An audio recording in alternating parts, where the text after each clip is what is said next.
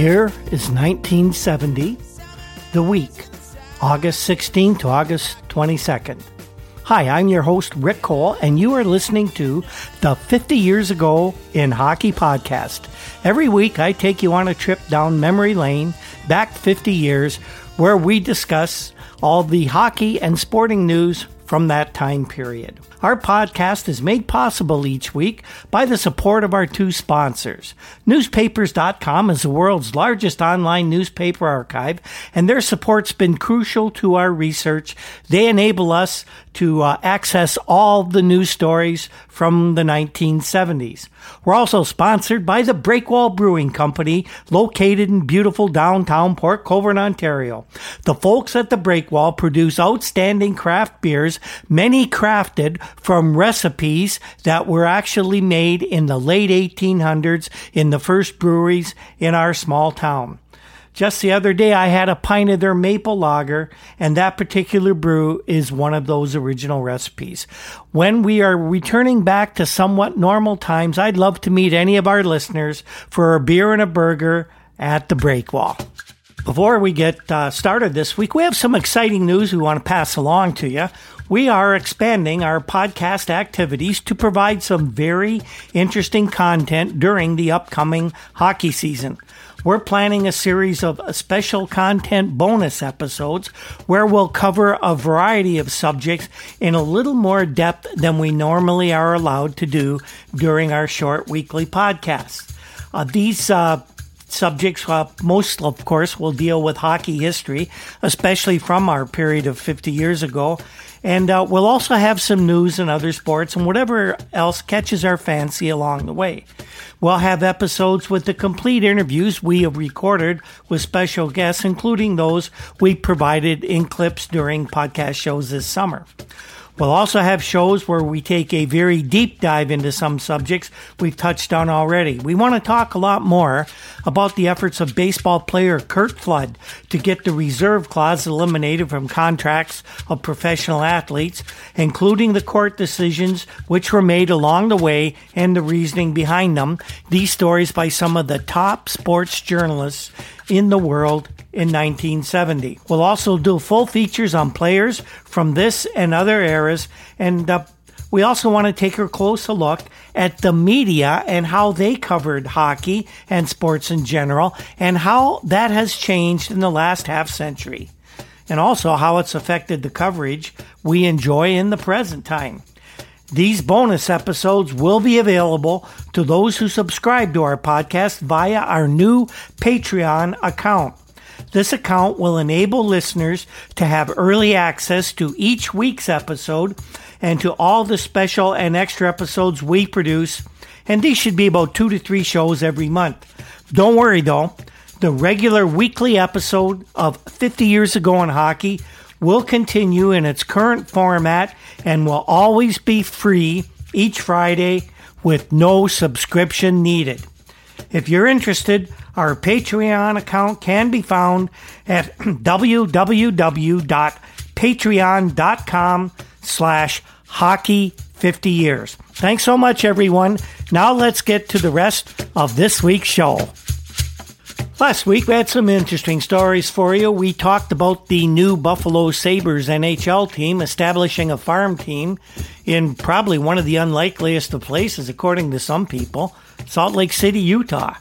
We had some news on that plan to fly fans from Edmonton to each Vancouver Canucks game every week and how that might be hitting a snag. And we also got to the bottom of reports that Boston Bruins captain Johnny Bucyk suffered a serious leg injury when he fell out of a boat. And thankfully, the story was completely wrong and it was nothing quite as serious as was first reported. This week, NHL training camps are coming closer, just a few weeks away now, and the teams were getting ready, more preparations, and we had some interesting stories coming up this week. We'll talk about Derek Sanderson of the Boston Bruins. He wants a big new contract. He signed a 3-year deal when he first came into the league as a rookie.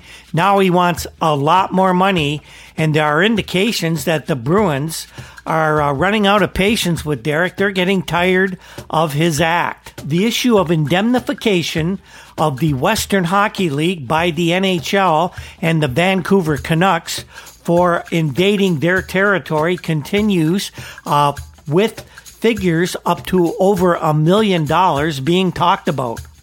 And we'll have a little bit of news from Lefty Reed, who in 1970 was the curator of the Hockey Hall of Fame located at the Canadian National Exhibition Grounds in Toronto. Lefty will talk about a great new exhibit featuring Bobby Orr memorabilia and some other renovations to the hallowed hall. Lots of other hockey news as well, so let's get to it. We start off this week with the news and notes from around the hockey world.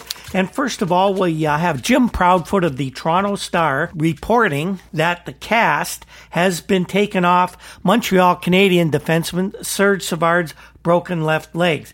It's been off for a few days, actually, and Serge is telling people that he expects to miss the first month of the Montreal Canadiens schedule as he rehabs that leg to get back in top shape. Serge initially said he'd be ready to go at training camp and wouldn't miss any time, but I think he's taking a more realistic outlook. This is going to be a lot tougher to rehab than Serge originally thought. Proudfoot also mentioned that Boston lawyer Bob Wolf has been negotiating with the Montreal Canadiens on behalf of two of the Habs' first-round picks from the June draft this year. That is forward Chuck Lefley and goalie Ray Martiniuk. Ray is out of Western Canada, and the scouts are raving about this young goalkeeper. They're saying he is the best young netminder to come along in years, and big things are expected of this young man. Now, don't forget, the Habs also have former Cornell University and Canadian national team goalkeeper turning professional this year as well, but they're not really counting too heavily on Ken Dryden. There are many who feel that Dryden could excel against college and international amateurs, but stopping professional shooters is a whole different ballgame, and one that might be just too tough for the tall Toronto native who's basically been against college shooters who are well known to be not quite as accurate as those in major junior hockey, where Ken declined to participate as he got his degree at Cornell. We'll see what happens with Ken Dryden.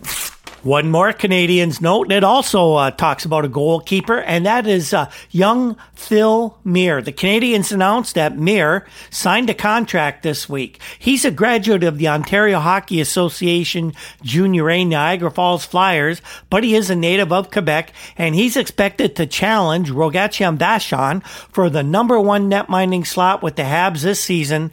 The Canadiens and GM Sam Pollock pretty much consider Muir the Habs goalie of the future, and his pro career will probably get off to a rousing start this season.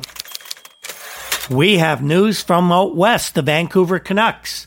Bud Poile, the Canucks general manager, says that although the team has signed only 4 players at this point in the summer, he anticipates no trouble in signing all the rest except for one player.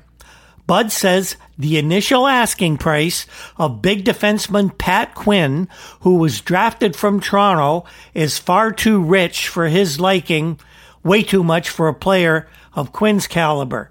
And he won't be paying that kind of money, although no figures have been mentioned, for a player who brings what Pat Quinn brings to the table. Pat Quinn is a very bright guy. People think he's just one of those big, thick-headed defensemen, but Quinn is a very smart person, and he's studying to get a law degree. I think Pat Quinn is probably negotiating for himself, and he's given Bud Poile all he can handle. Canucks have also invited 2 players from Finland to their training camp, and both Lasse Oksanen and Jormo Peltonen have indicated that they will report to camp, and it's been learned that the two have retained an unnamed Toronto lawyer to handle their contract negotiations. Doesn't look like it's Alan Eagleson. Of course, Bobby Orr is agent, but it is a lawyer that lives in Toronto, and he's going to be talking to Bud Poile instead of the two Finns. And that is undoubtedly going to make Poile happy, as like most of the NHL general managers here in 1970, they don't like the mouthpieces representing the players. Makes their job a little tougher. Finally, after lots of speculation, the Canucks have awarded their radio broadcasting rights for all home and away games to radio station CKNW in Vancouver for this season. There's no word yet, as the announcement was made, on who would do the play-by-play, but everyone wondered how could it be anyone else than the great Jim Robson. Radio station's management would only say that Robson would be a prime candidate to be the play-by-play man, but they weren't making any firm commitment as the announcement was made initially. But a couple days later, Jim Robson was indeed named as the man who would give the play-by-play commentary for the station for the Canucks this season, and everyone was really happy about that. Here's another media rumor from Vancouver, and this one's a bit crazy. It's said that radio station CJOR is going to hire former Western Hockey League Canucks general manager coach Joe Crozier, and he will turn up as the station's prime hockey reporter. Now, Joe, as you remember, was unceremoniously dumped by the NHL Canucks after they were awarded the franchise. Crozier was thought to be a shoo-in as the Canucks' first general manager, but he did something to really tick off the new Canucks ownership, and he was let go. Joe, as you know, is a very good friend of the new Buffalo general manager coach, Punch Imlach, and many thought he would show up in the Buffalo organization in one capacity or another, but as of yet, Joe doesn't have a job in hockey. We know he won't be doing anything. Joe doesn't need the money. He's very well off financially, and a gig on a radio station might just be up Joe's alley. I know Crozier would enjoy being on the airwaves, taking a shot at his former employers. Here's a little note that's likely to go over like a lead balloon in Boston. There is now, in Boston Garden, for the upcoming season, a no smoking rule. It'll be interesting to see how the gallery gods in Boston react to that one. Here's a news item that a lot of people in 1970 might have missed. The Oakland Seals are no more. They no longer exist. No, the team is not finally mercifully folded or moved to an actual hockey city. Owner Charles O. Finley, new owner Charles O. Finley, has simply decided he's going to change the name of the team, although he hasn't cleared this with anybody else in the NHL. Finley has now decreed that the team will be known as the Bay Area Seals. Sounds a little more like a roller derby name, doesn't it? Speaking of the Seals, Coach Freddie Glover expects a lot of competition at this year's training camp, which begins on September 10th in Oshawa, Ontario. Now, Glover was really upset with his team last year. He said there were too many fat cats, too many veteran players who figured they didn't have to compete with the jobs, and neither did they want to give any help to aspiring young players who were trying to make the team last year. Glover says that he expects at least 60, that's 60 players, to show up for the Seals training camp, and that's the most ever in the team's brief history.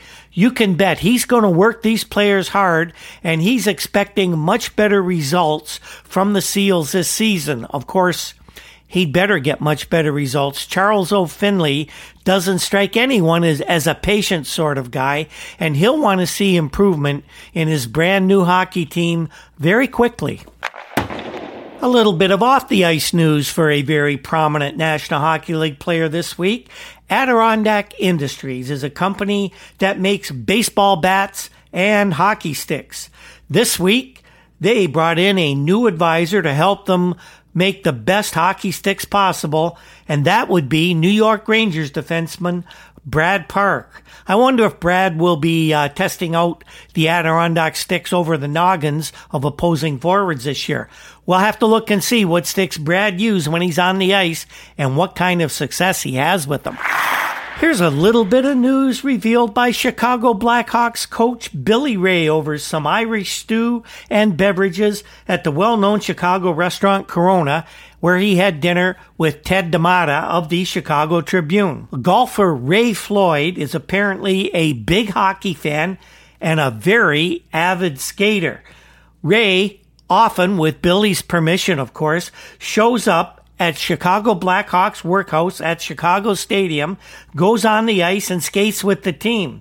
Ray said he was amazed that a guy who makes a couple of $100,000 a year on the professional golf tour ventures out onto the ice with the pros without any equipment save gloves and a stick. He doesn't even wear elbow pads. Ray Floyd, pretty gutsy guy for a golfer. And here's another news note that ties in hockey and golf again, and a strange one indeed. 16 National Hockey League players have been declared golf professionals and have lost their amateur status. The interesting part is none of these guys have applied to become professionals. None of them particularly want to be. How could this even happen? Well, it seems that the past couple of summers, the players in question competed in the American Airlines National Hockey League Players Golf Tournaments. This year's tournament was held at the Board of Trade Country Club, a very posh institution just north of the city of Toronto, I think near Woodbridge. The winning players in the tournament accepted cash prizes from American Airlines. Among those who are now considered professional golfers are Frank Mahovlich and Gary Bergman, who were this year's winners, and last year's champs Bobby Baun and Gump Worsley.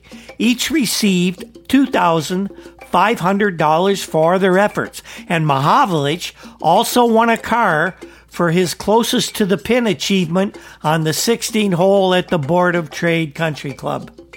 Other players who were named professionals were Billy Hickey, Gary Jarrett, and Harry Howell of the Oakland Seals, Jim McKenney, Jacques Plante, and Mike Walton of the Maple Leafs, Murray Oliver and Danny O'Shea of the North Stars, Ed Van Impe of the Flyers, and Rod Gilbert of the New York Rangers.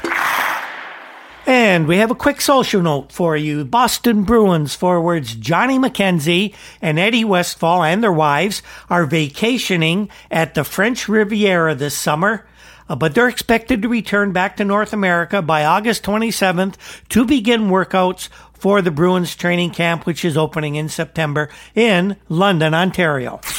The Bruins also announced quite the exhibition game slated for October 3rd at that new smokeless Boston Garden, and the exhibition game will be between their top farm team, the Central Hockey League Oklahoma City Blazers, and the American Hockey League Providence Reds. The Bruins say their top rookie prospects will all be in the Oklahoma City lineup, giving Hub fans a look at the Bruins' future right up close. Players who are expected to suit up for the Blazers in this game will be right winger Reggie Leach, defenseman Ron Plum, left winger Rick McLeish, defenseman Bob Stewart, goalie Danny Bouchard, and college graduate Paul Hurley. He's a defenseman as well. With this is a core of young players that would give the Bruins a pretty bright future for an already powerful team. We also had an interview this week put out by hockey writer Stan Fischler with the former Bruins coach Harry Sinden. Now, Sinden apparently told Fischler that he will not return to the National Hockey League under any circumstances, although he did say he misses hockey mightily and he might accept a position as a color commentator with the CBC's Hockey Night in Canada program just to stay close to the sport, with a once-a-week offering, probably during intermissions on those Saturday night games out of Toronto. Here's a little insight into how the mind of Los Angeles Kings owner Jack Kent Cooke works. This is his management style. Gives you a good idea of what his employees have to put up with as they work for the Kings. During the recent National Hockey League meetings in Montreal in June, Cooke, of course, was there, and he was flitting around the meetings, talking to everyone and asking the question to almost everyone he met whether his coach, Johnny Wilson, was more like Vince Lombardi, football coach of the Green Bay Packers, or another football coach, the Los Angeles Rams, George Allen. Cooke wanted to know which of those two Wilson was more like. A lot of people just give Jack a quizzical look and walked away. After all his conversations, Cooke concluded that Johnny Wilson had the best qualities of both of those esteemed coaches. Then a few weeks later, he went out and fired him. Go figure. That's Jack Kent Cooke. How can the Kings ever be a success with this guy running that franchise? The Kings also announced 4 player signings this week. They were really actually pretty important players to this club. Center Butch Goring, right winger Bill Cowboy Flett, defenseman newly acquired Matt Ravlich, and Gilles Murat, Captain Crunch, another defenseman. And these guys pretty well formed the core of this Kings team, and they're all under contract and happy for the upcoming season. The Kings general manager and now new coach, Larry Regan, says that he is working on some kind of a deal to trade Eddie Shack. Regan says he feels it can make a good deal for Eddie the Entertainer, and there are rumors that the Vancouver Canucks are interested. The Vancouver Canucks coach is Hal Laycoe, and he knows Eddie Shack pretty well. Remember, Hal coached the Kings for the first third of the 1969-70 season before he was unceremoniously dumped by Jack Kent Cooke and Regan. Well, during the time that Eddie Shack played for Hal Laycoe, he scored 7 goals in 24 games for the Kings, and he actually had a really good start last season for Los Angeles. Laycoe says he likes Eddie. He can motivate Eddie. He can keep him in line. And what a crowd draw Eddie would be playing in Vancouver. It looks to us like a match made in heaven. Eddie Shack playing for a new expansion team on Canada's West Coast. One more note from the Kings. They announced this week, a bit of a media note this is actually, they have a new color commentary man for the radio and TV broadcasts, and he is a fellow by the name of Gary Morrell. He'll work with the Kings play-by-play man, the great Jigs McDonald. Gary succeeds a fellow by the name of Dan Avery, who moved on to become the Los Angeles Kings Director of Advertising. The Ontario Hockey Association Junior A Series confirmed this week that there will be no East-West meeting for the Junior Hockey Championship of Canada next spring. The Ontario Hockey Association approved a lengthened schedule for the upcoming season, which will leave no time for an extended playoff season. This was met with disdain by people in the West, of course. Edmonton Oil Kings general manager, part owner Bill Hunter said the move by the OHA is simply a veiled threat designed to gain Eastern juniors more concessions by the West. The East Leagues, Quebec and Ontario, do not like the fact that the Western juniors are allowed to use overage players during the Memorial Cup playoffs, and also they have a few other rules that favor them that the East says gives them an unfair advantage. They're having none of it, and as far as they're concerned, there will be no Memorial Cup awarded this season. We'll see how this actually plays out, but right now, lengthening that schedule certainly diminishes any chance of a Memorial Cup final taking place next spring. The Minnesota North Stars have announced a signing, and this is defenseman Ted Harris, and a lot of people saying, so what?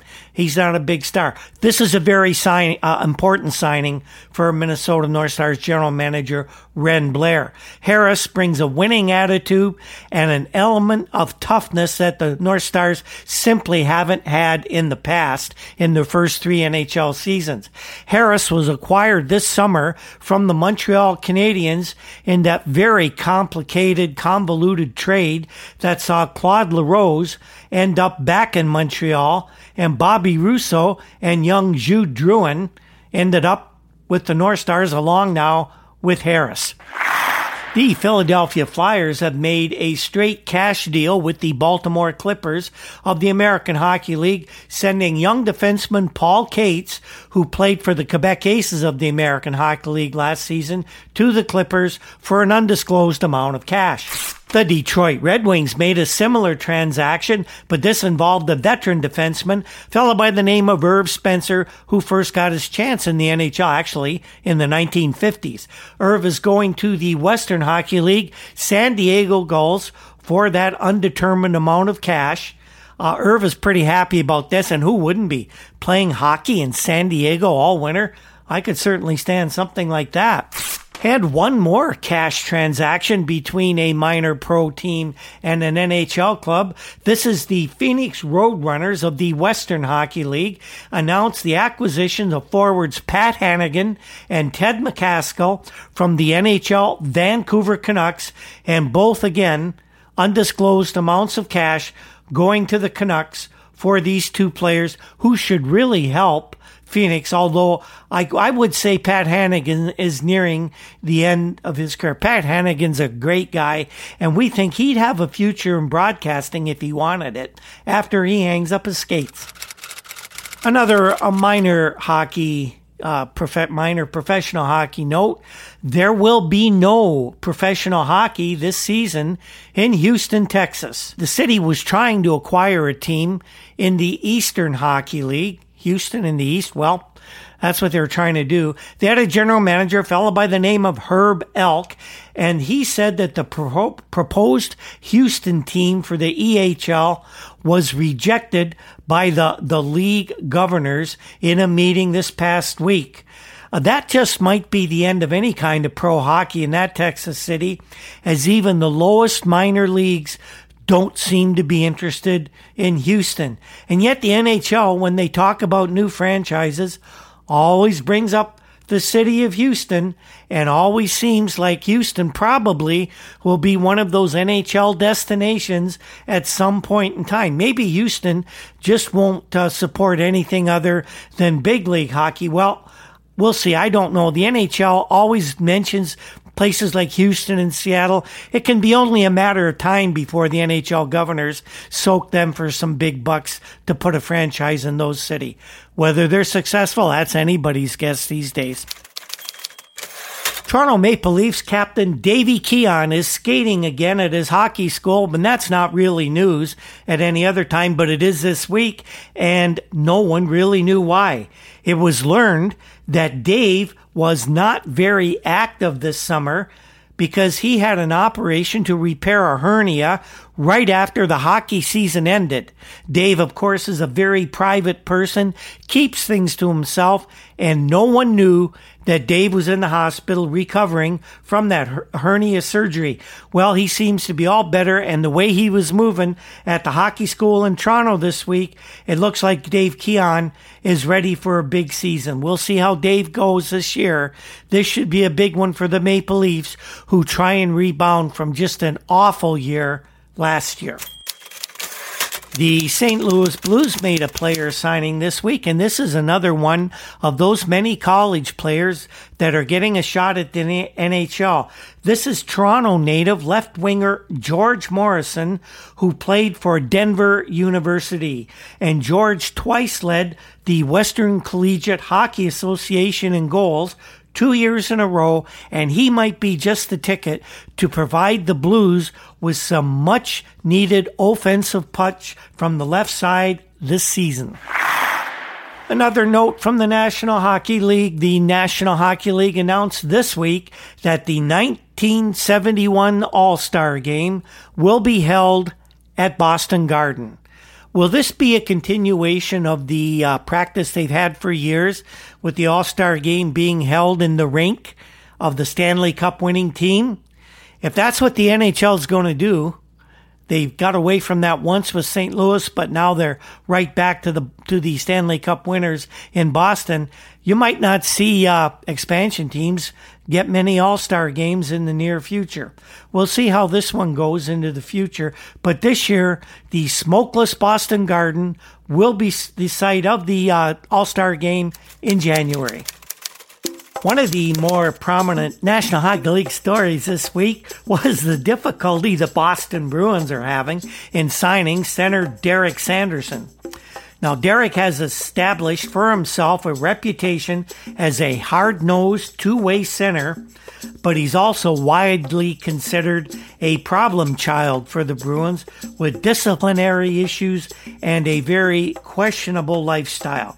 He hangs out with the New York Jets quarterback Joe Namath as a partner in the Bachelor's 3 bar in New York City, which has come under considerable scrutiny by the commissioners of the various sports from the people involved.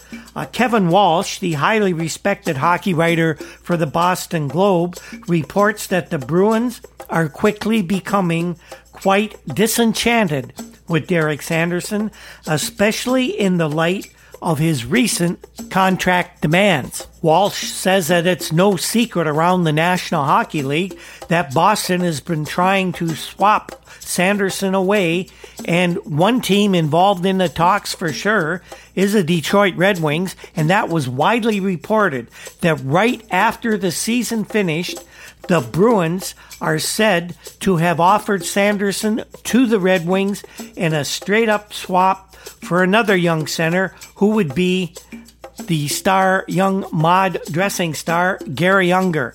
Unger is a very fashionable young man, likes the nightlife, but he is nowhere near the class of Derek Sanderson in how he conducts his off-ice activities. Unger is a much more talented in the offensive categories than Sanderson, and he would be a big upgrade to an already tough Bruins team who might probably be able to develop another defensive-minded center.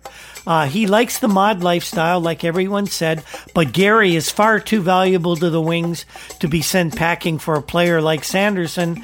The Wings don't need those kind of headaches, and I could never see Sanderson getting along with Coach Ned Harkness.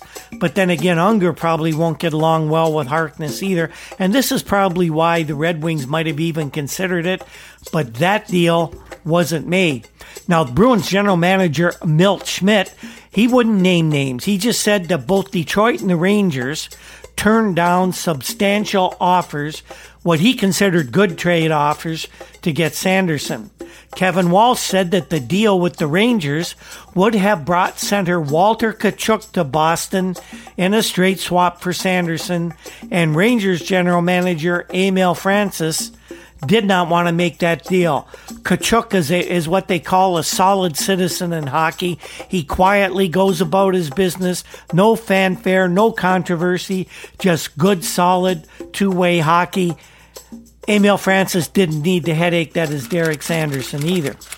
What apparently has Schmidt so very upset with Sanderson is that Derek has been going around telling anyone who will listen that he is vastly underpaid by the Bruins. And it is kind of true. Derek originally signed a 3-year contract when he was a rookie that paid him sums of $10,000, $12,000, and $13,000 a year in his first 3 years. Those are bargain basement prices for a talented young center like Sanderson. But Milt Schmidt was quick to point out that Sanderson failed to disclose all the money that Boston has paid him, citing yearly 5-figure bonuses that substantially raises Sanderson's yearly income. Milt also said that playoff and regular season bonuses added to those paid out by the team to Derek ensure that Sanderson certainly is not any type of a poverty case by any stretch of the imagination. Sanderson is said to be asking for a cool $50,000 a year from the Bruins, and the Bruins are fully expecting him to be a holdout once the Boston training camp opens in London, Ontario. There are even stories going around that Derek has other activities planned for September, and we'll have to see what those are, and that they may be excuses for Derek not showing up at training camp. This is a story that's going to bear watches. Will the young mod superstar cause the state-owned NHL to amend its ways, or will Derek Sanderson find himself dispatched to one of the expansion outposts maybe? Charlie Finley would love a drawing card like Sanderson out in Oakland, but would he give up his best player, somebody like Carl Vadnais, to get the flamboyant Sanderson? Stay tuned. It's all going to unfold this fall.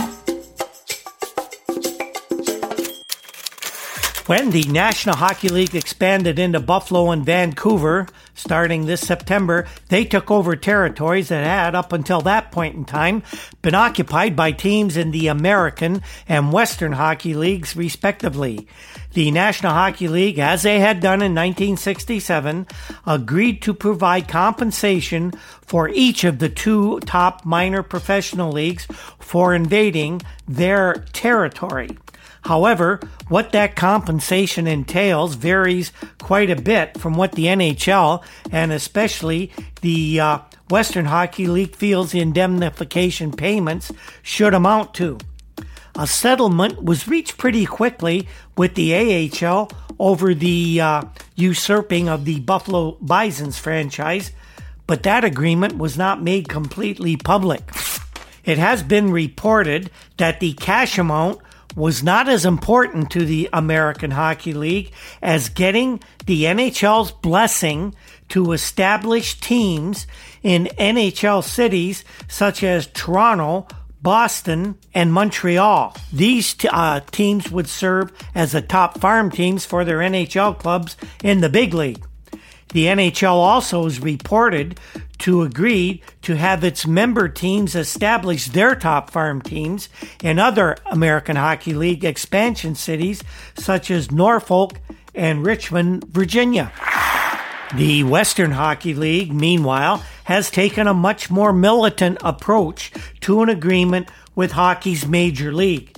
This likely goes back to the early and mid-60s when the Western Hockey League was making noises about declaring itself as hockey's second major league. They're still upset that the NHL kind of put the kibosh on those plans by expanding into California with the two clubs, the Seals and the Kings, and then moving into Vancouver 3 years later. The WHL brass feels that the NHL owes them somewhere in the neighborhood of $1 to $1.5 million as indemnification for invading their sacred territory. The NHL's gone on record saying that this issue belongs solely to the Vancouver franchise, and they're going to have to work it out with the WHL. The Canucks ownership, of course, has no intention of paying anything close to $1.5 million to a minor league without receiving any concrete benefits. And of course, the big problem in all this is that some lawyers are going to make some money out of this, as the Western Hockey League has threatened to launch an antitrust lawsuit against the National Hockey League. And of course, that's going to be a very expensive proposition for both sides. But the Western Hockey League rejected the latest offer from the Canucks, and President Gene Konisewicz, that's president of the WHL, Gene Konisewicz, he said a counteroffer said to be about $750 and $1 million must be accepted, or the matter's going to end up in the courts. Here is Konisewicz's reasoning, and he's a Harvard grad. He is a very bright guy. He said we'd be suing for damages. After all, when we lost Vancouver, we lost our best franchise. Now, Konisewicz went on to say this is simply a case of big business monopolizing a field and refusing an adequate settlement to those harmed by their decisions. He said that we know we have no legal grounds for preventing the NHL from expanding, but we do have grounds for getting an adequate settlement. Knisewich said the NHL has agreed that damages have been incurred because they already made an offer to the Western Hockey League, and we'd have to see how the courts would view this. Stan Fischler, of course, had his say on this subject, and he said that the Western Hockey League is looking into more of its own expansion in a similar manner as the American Hockey League. Stan says the cities being considered for Western Hockey League expansion are Tucson, Arizona, Albuquerque, New Mexico, San Jose, California, and Denver, Colorado. Denver's already in the Western Hockey League. And in one other note, the Western Hockey League's chairman of the board, Bob Breitbart, confirmed that the league figure of $750 to $1 million is what they are looking for as compensation. Breitbart, though, said the chances of a lawsuit are minimal. He's still negotiating with the Canucks and the NHL, and he doesn't think there'll be an antitrust suit against the hockey's major league.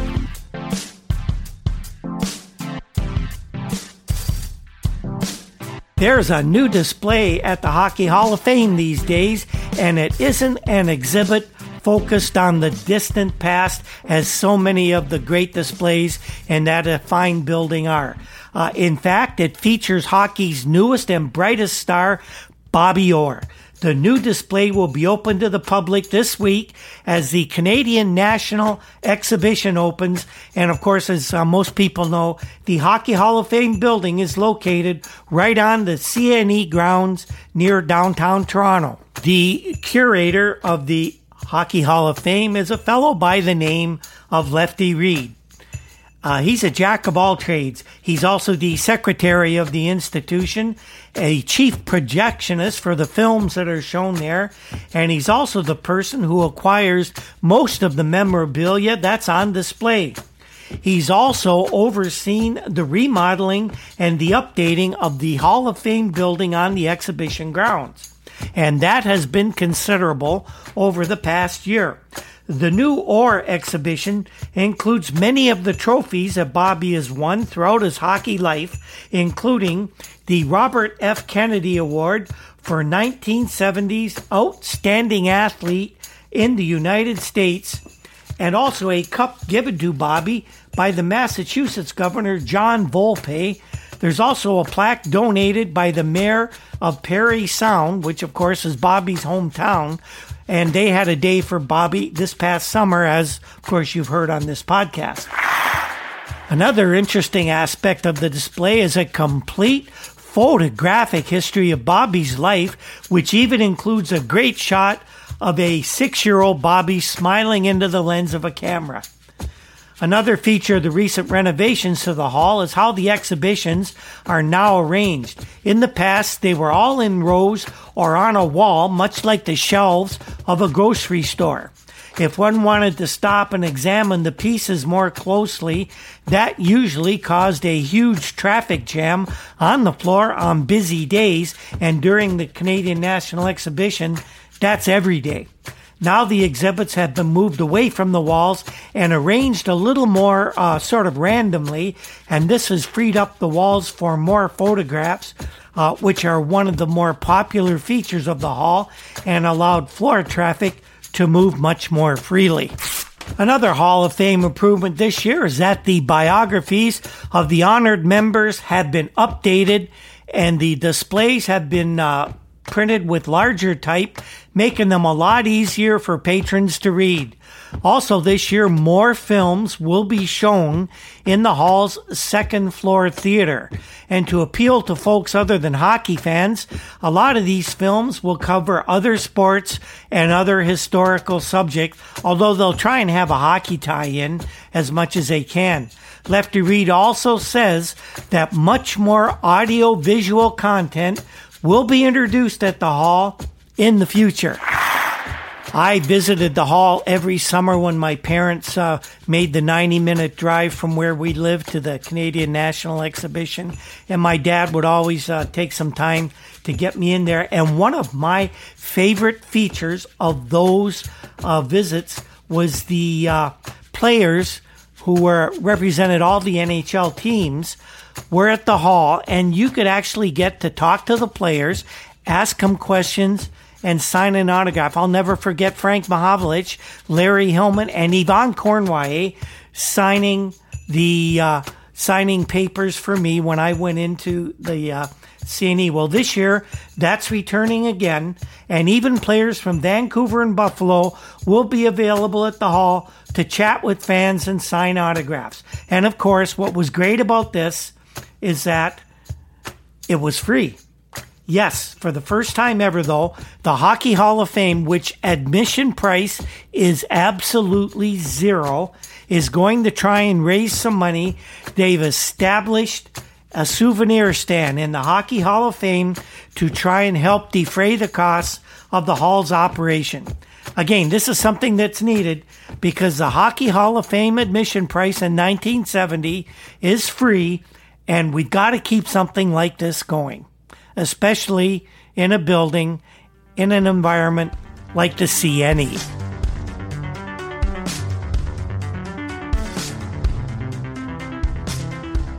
So that, my friends, is our show this week, and we hope you've enjoyed it. There was a lot of hockey news taking place, and we had some interesting stories. What did we learn this week? Well, we learned more about Derek Sanderson asking for that big contract from the Boston Bruins, and it looks like the Bruins are running out of patience with Derek. We learned that the issue of indemnification of the Western Hockey League by the NHL and the Vancouver Canucks is nowhere near resolved. And we learned a bit about the improvements by the Hockey Hall of Fame from curator Leslie Reed and a great new exhibit featuring Bobby Orr. Next week, we have lots of more stories as the summer winds down for you. And here are three of the news items we'll be looking at. The Red Wings coach Ned Harkness. They think a college guy might have some radical ideas. Well, here's one of them. He's talking about switching Gordie Howe to defense. Ned figures this is a really good idea. But will Gordie? We have news on the financial woes of the Pittsburgh Penguins, and it ain't good, folks. And there is word for sure that the National Hockey League will try the new free face-off rule in exhibition games, and goalies are not happy about this at all. And we'll have much, much more. The 50 Years Ago in Hockey podcast is produced by Andy Cole, and I can't thank him enough for all the work he puts into this. You're going to see his talents even better on display with the new bonus episodes that we're going to have for subscribers. He does a great job with this. The very popular Juno-nominated Toronto indie rock group, the Rural Alberta Advantage, provides our intro and exit music. And if you ever get a chance to see them perform live, take advantage of it. They put on a great show. Other musical pieces and sound effects are by Andy Cole, and our research comes from files from the Toronto Star, the Toronto Globe and Mail, and of course many publications found at newspapers.com. You can find us on Twitter at Hockey50Years and on Facebook under 50 Years Ago in Hockey. We also have our WordPress site, Hockey50YearsAgo.com, and you can get us as well on YouTube and anywhere that fine podcasts are found. Thanks again to everyone who tunes in every week. And on that note, we will see you next week. When the ice breaks.